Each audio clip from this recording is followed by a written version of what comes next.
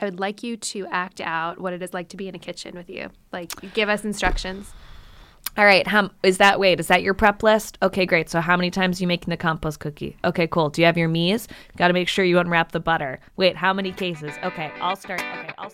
I'm Danielle Weisberg. And I'm Carly Zakin, and we are the co-founders of The Skim. And you are listening to our podcast, Skimmed from the Couch, where we talk to other female entrepreneurs about what it takes to get to the top and what it's actually like along the way. We're talking bad advice, the really bad days, management mistakes, the real stuff. No BS. We started The Skim from a couch, so what better place to talk it out than where it all began, which is a couch. Christina Tosi is the founder and CEO of Milk Bar. But before all of that, she started baking at home with her family growing up. She went to school for applied mathematics, a little different. She changed course and decided to head to culinary school after graduation. She worked at a few restaurants until she landed at Momofuku, where she launched the franchise's first bakery, Milk Bar. In the decade since it opened, Milk Bar has expanded to 14 locations across North America. The birthday truffles are a huge crowd pleaser at Skim HQ. I would like them for my birthday coming up. And one more thing, Christina's been a judge on MasterChef too. MasterChef is also a big Skim HQ crowd pleaser. Christina, welcome to the couch. Thank you so much. So I don't know, Danielle, every time I say this, she's like, I've never heard you say that before. But my secret dream is to go to culinary school. And specifically, like, I would love to, like, one day, like, I would just want my own bakery. I have such a sweet tooth. I love your stuff. Walk us through, like, how do you go from math to this? You know, I was raised by this really wonderful family. We baked a lot in our free time. We baked for fun. Baking was basically our love language. It was what we did to take care of other people. It was the hobby. I was raised to be a straight A student and an overachiever. So by the time I finished high school, it was very clear that I was going to college and I was going to enroll in a competitive field of some sort. My mom's an accountant, so I love numbers. And I really, it was kind of at that point that I started to understand and realize, being raised by two really passionate professionals, that I should be choosing courses in college that were exciting to me. And it may sound strange to most, but math classes were like my happiest place in college. I respect it. I don't share that, but I respect that. Why was it your happy place? I literally could pull out my bag and show you a booklet of like math problems that I like to do in Danielle my is just free like time. her mouth is a game. There is something about, I don't know, there's something about like problem solving, but problem solving with numbers that just like really fuels my brain and my imagination. What's very interesting to me about this is like, I think what you're describing, if I was going to play armchair psychiatrist, is like you like the idea of a puzzle, right? Yes. And you love the idea of working backwards from something, and that makes sense from a recipe cooking. So what I was going to say actually was that I don't like baking because there's too much math. But I was going to say that I love puzzles. I love all the things you're talking about, except math is really, like, was hard for me. That was my worst subject. That's been my biggest anxiety. So I don't know if we both just have a learning disability or if you're really unique. But no, math was like my happy place. I struggled in probably subjects that other people found very easy, but my like happy place was math and foreign languages. And I think it's because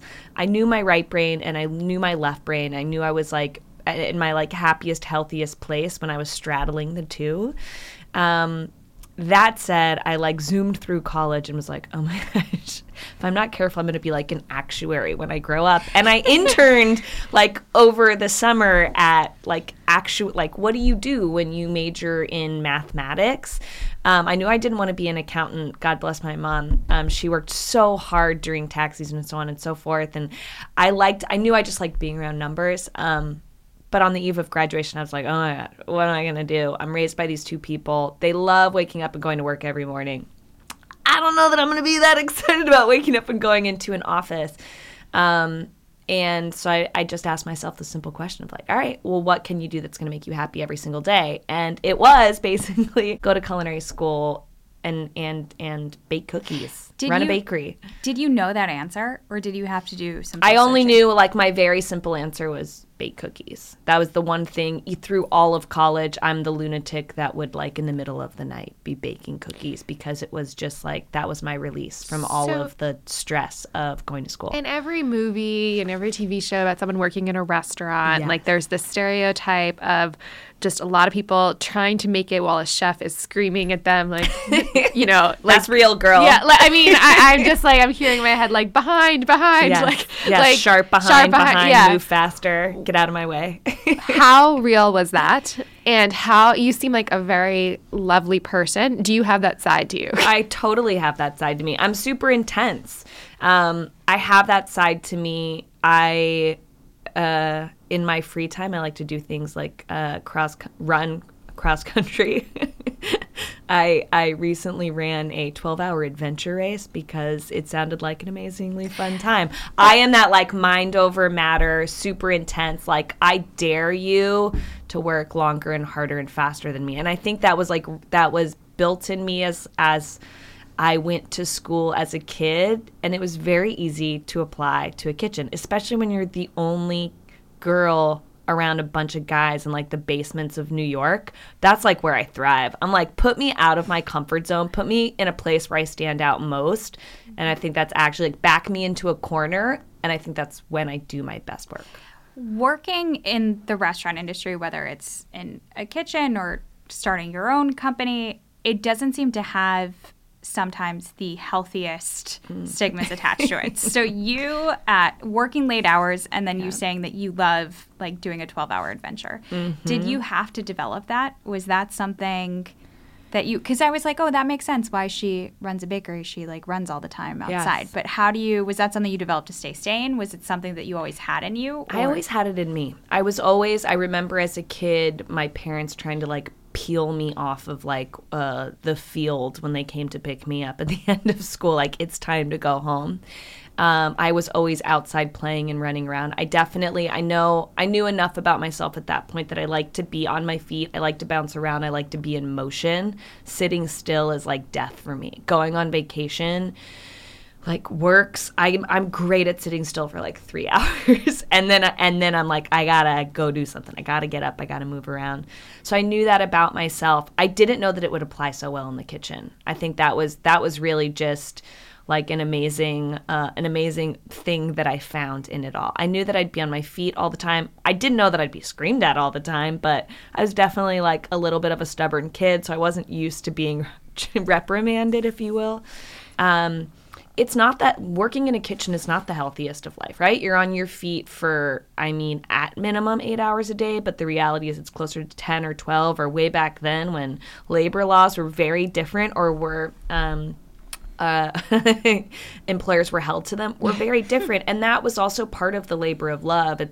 It's also the mentality of when you find the thing you love doing, there is no start time and no stop time. And I found that in the kitchen, and I loved doing it. I loved the uphill battle. I loved that I really had no clue what I was doing. Going from home baker to working in a professional kitchen is a huge, huge leap. And I was really fortunate that somehow all of my little quirks and things that I loved that were very different than most people in life ended up working out for the profession that I chose. When did you realize that you were a star, like that there was something special about you? That's a great question. I think I don't think of myself as a star, not selling myself on that. It wasn't until I opened the doors of Milk Bar November 15th, 2008, 10 years ago, that I even knew that my voice in food was something other people got. But I want to push back on that for a second, because for you to have the confidence to open Milk Bar, you also did it in a time when the economy was shit. It was during the recession, right at the beginning of it. There was something in you that was like, I could do this. This will work. Or you wouldn't have put in the emotional and physical capital into it. Yeah. So when did you realize, maybe don't say star, but you're in the kitchen, you just, went from someone who could do this at home to doing this in a professional setting, that you're like, hey, I'm pretty good at this? I knew in my 20s when I was working for other chefs and I was starting to get really good, when I was the one screaming behind and I was the one pushing other people, when I sort of grew on the food chain closer to the top of the pecking order. But even then, you're working for other people and you're making other people's food. You're bringing other people's vision to life. So it was when I opened the doors of Milk Bar that I was like, oh, there are all these people standing in line. They all get what we're serving. And it was that putting it in motion, that first P&L, when the first P&L came out, that I was like, oh, okay, I've got something real on my hands. Before you opened the doors, though, how did you know that your cookies were good?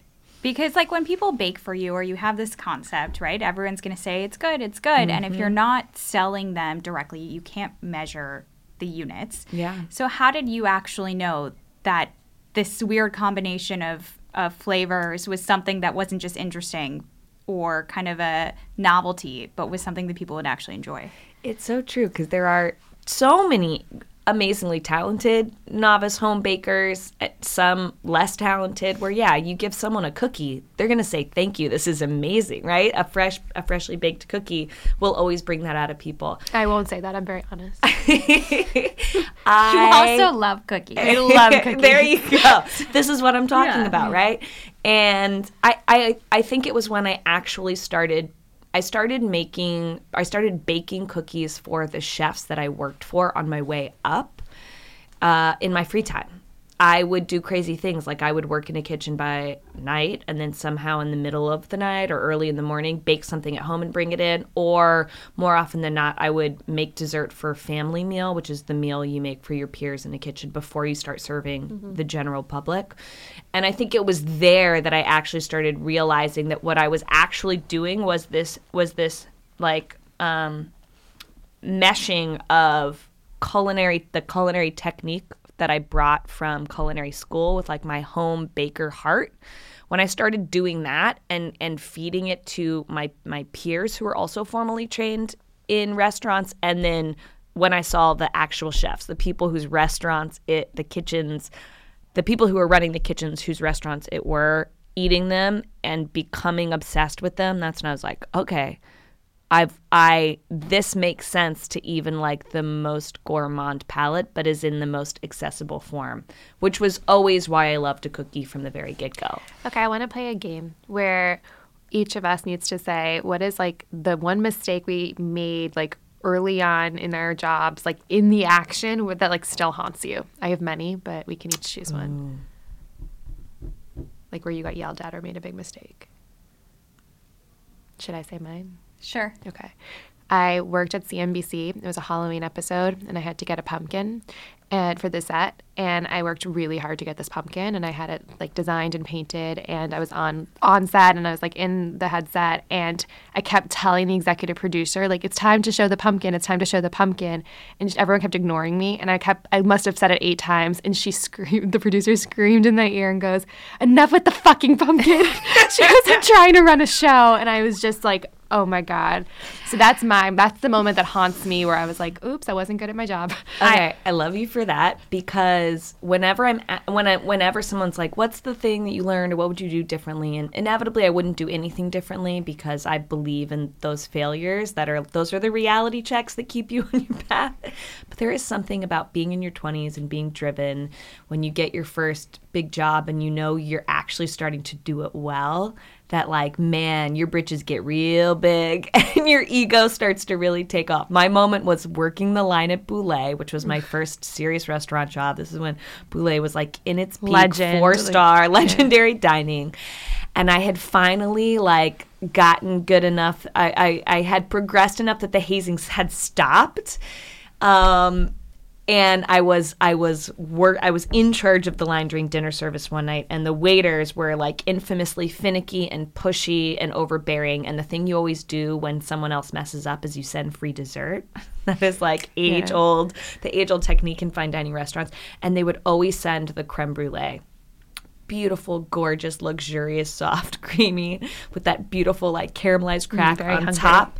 The only thing about creme brulee is it was the hardest thing to prep out, because we had a super tiny oven to basically poach these creme brulees. So it would take us hours just to make 10 beautiful creme brulees, and they kept giving them away and giving them away. And this one guy who always had it out for me, and I had finally risen to the top where I was in a position of power, kept sending out creme brulees, and I was like, Didier, you have 2 creme brulees left, and if someone else orders them, like, I will rain down hell and fire on you. And of course, he basically gives my last one away, and then an order comes in for them. And I did this. I mean, I lost it on him in a way that he was speechless. Oh my God. He was speechless, and I had a moment where I use my grandmas a lot in my life. Neither one of them are with me, but they both really taught me how to bake and taught me a lot about a lot of things. They were real badass women. And I had that was my first moment where I looked at myself in the mirror and kind of like crawled into my own skin and was like, oh my God, they would be so disappointed if they saw this behavior. Thank you for sharing that. Yeah. But That's it was a a good great moment story. of like, you grow up professionally Yeah. in this environment. Yeah. I mean, if you were at, it's the same thing in Yeah. TV, right? Where you're used to being treated in a certain way, and so somehow you think that gives you permission. Yeah. And it was a good reality check of like, who do I want to be? Who do I want to be in Yeah. this kitchen? What do I stand Yeah. for? And I'm getting way too big for my britches because I got a long way to go and I got a lot to learn. I was producing for a show on MSNBC, and we were putting this montage together, and I had like worked on it all day, and it goes to air, and the last word in the montage was fuck, and it went to air, and I just died. Like, it was like, and the control room was silent. Oh my God. And the director was like, did that just happen? And it was just like, I just sat there and I was like, I'm going to get fined. I'm going to get fired. And I had to sit there like with standards being like, what went wrong? And I'm just I stayed for like an hour after the show, just sitting there waiting. And my boss came in and just started laughing.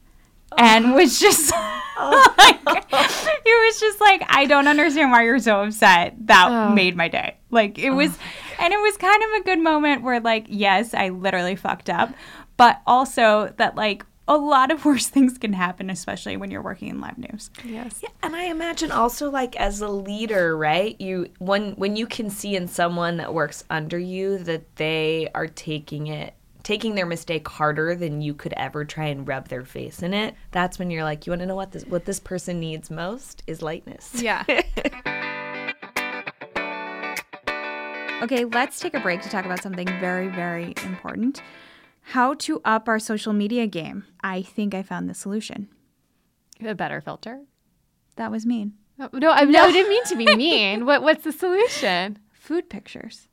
So I think they're only good if the food actually like looks really good. Like, you really can't mess up a food picture. Yeah. But I feel like this is going to tie back to HelloFresh, which you've been talking about nonstop. It is. That's actually what triggered the thought for me, is what makes good food pics that do well on social good food. Okay, well, let's talk about HelloFresh. It is a meal kit delivery service that delivers step-by-step recipes and pre-measured ingredients. So you actually just have to cook and then you can eat. And like, you get to choose 3 plans. You can get classic, veggie, family. So just pick what works best for you. Recipes are super quick and under 30 minutes. And we have a gift for you guys. Listeners get $20 off your first 3 boxes for a total of $60 off. Visit HelloFresh.com/skim60 and enter skim60 to get it. That's HelloFresh.com/skim, SKIMM 60, and enter skim60 for 50% off 3 HelloFresh boxes now.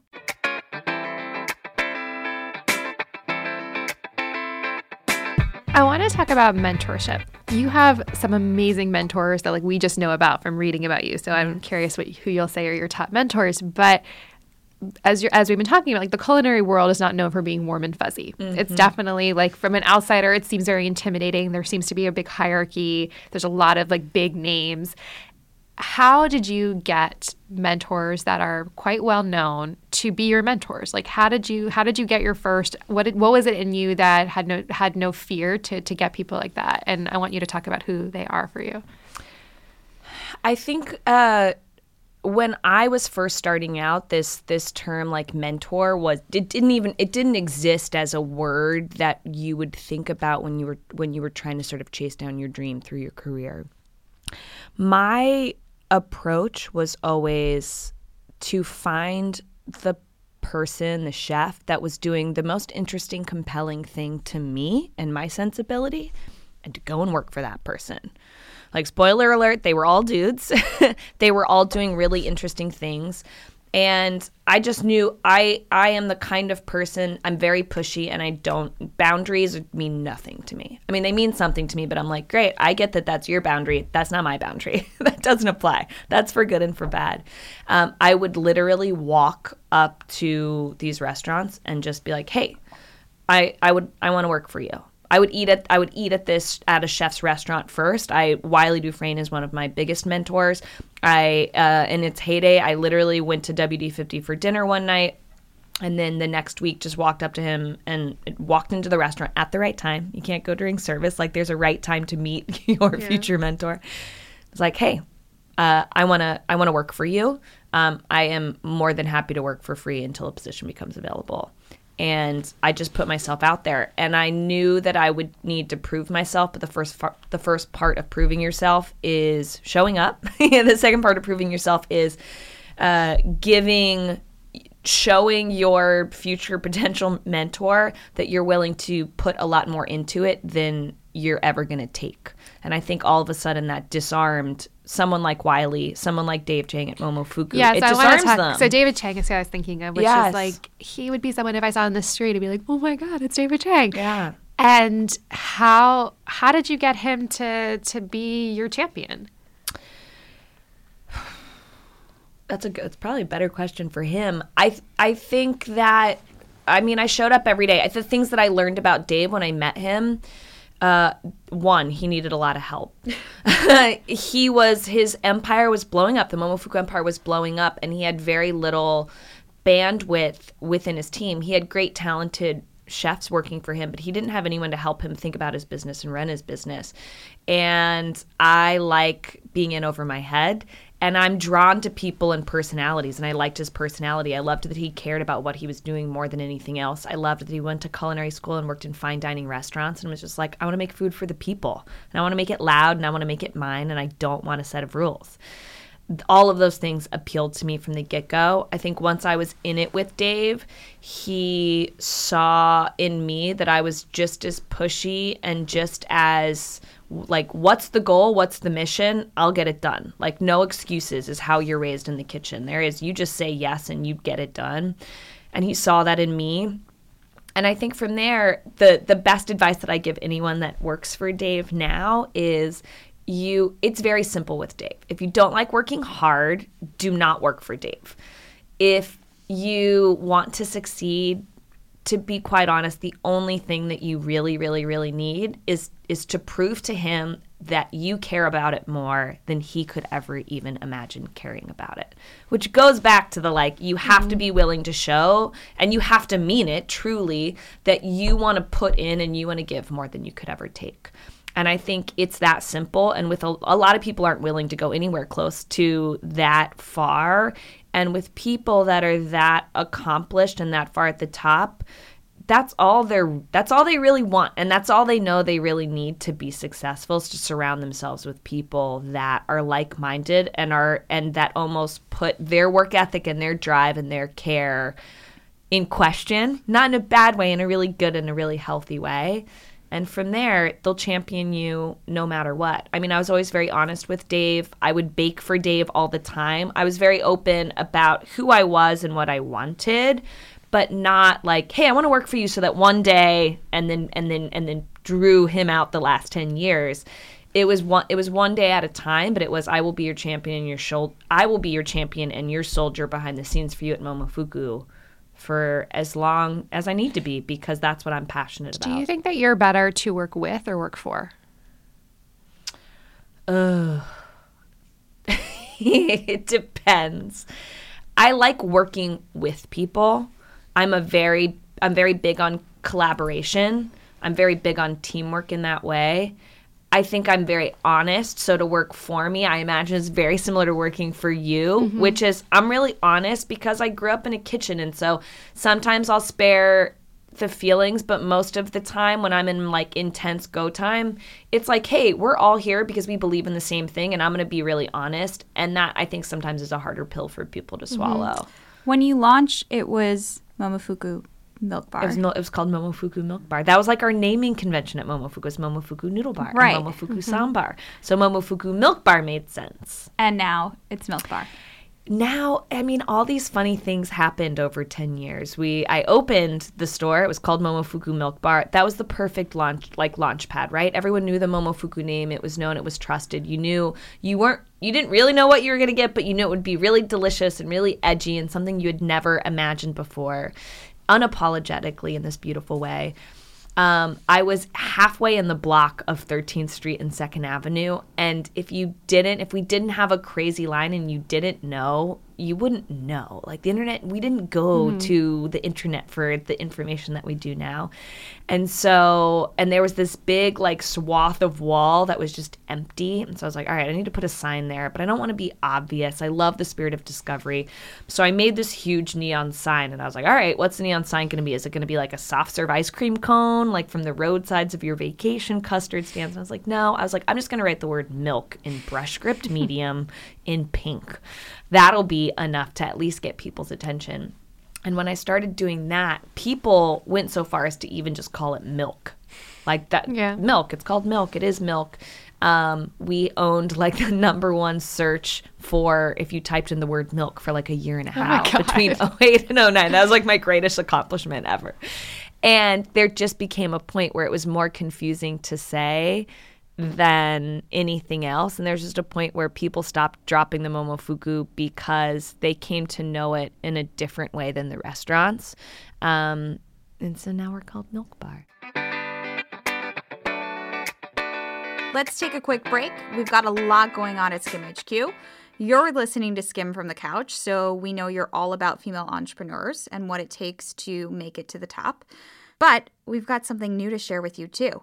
In partnership with P&G, it's a new video series called Getting There, sponsored by Olay, Secret, and Pantene. Great lineup. We're going to let our friend Katie Couric, I cannot believe I just said that, tell you all about it. Ever wonder how some of the best and brightest made it to where they are? Behind every successful woman is the story about getting there and their journey to the top. So I'm teaming up with The Skim to learn and share the secrets of their success. Follow The Skim on Facebook to watch Getting There. Now let's get back to our conversation. When you started, you were trying to get a break in kitchens. Yes. You were cooking, you were baking, you were an applied mathematician. And now you're a judge on a TV show. Yeah. So what do you think about kind of the path of chefs having to, at a certain point, go in front of the brand more and more and more, it seems, whether it's actually on TV or whether it's just on social media? I think there's so many different sort of tension points between that. I know why I did it.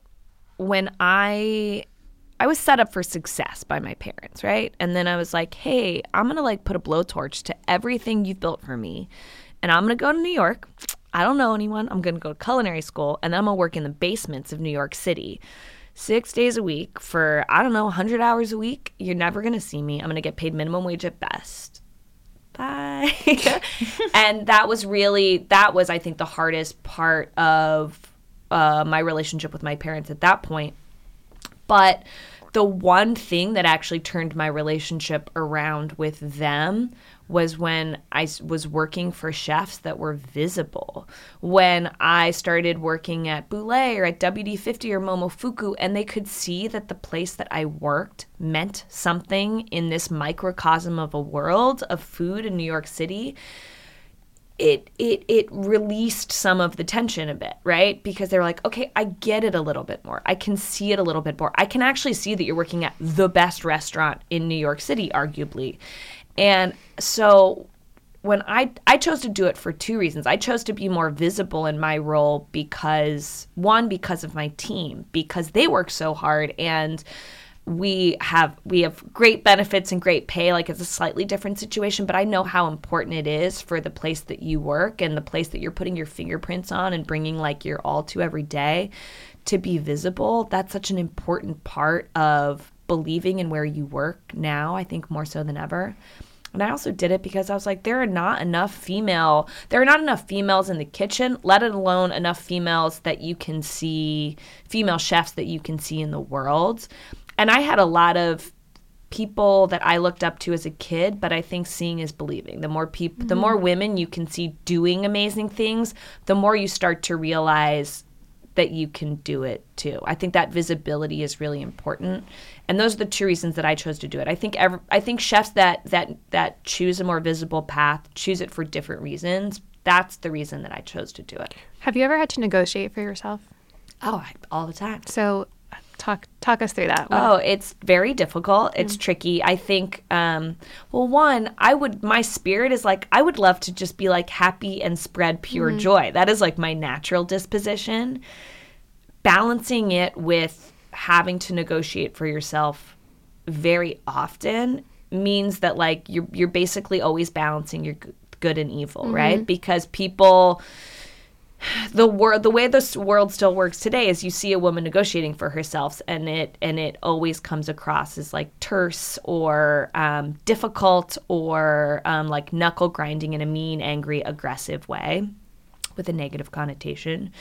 And I think balancing those two things is tricky. I try and make it all a cookie sandwich where it's like, I'm gonna arrive with cookies because I do want to feed you cookies, whether I'm about to like go into an insane negotiation. We've been scaring up. We should just you. bring cookies every time we want to negotiate. Yeah. Yeah. Lead and then with just that. always, exactly. Lead with cookies to get really tough. And then Is at that the because very then end, they have cookies in their mouth and they can't talk back? Yeah, that's a really good point. No, I think it's because like I'm here because I care, I think is what I'm also trying to say, and to bring a softness to it.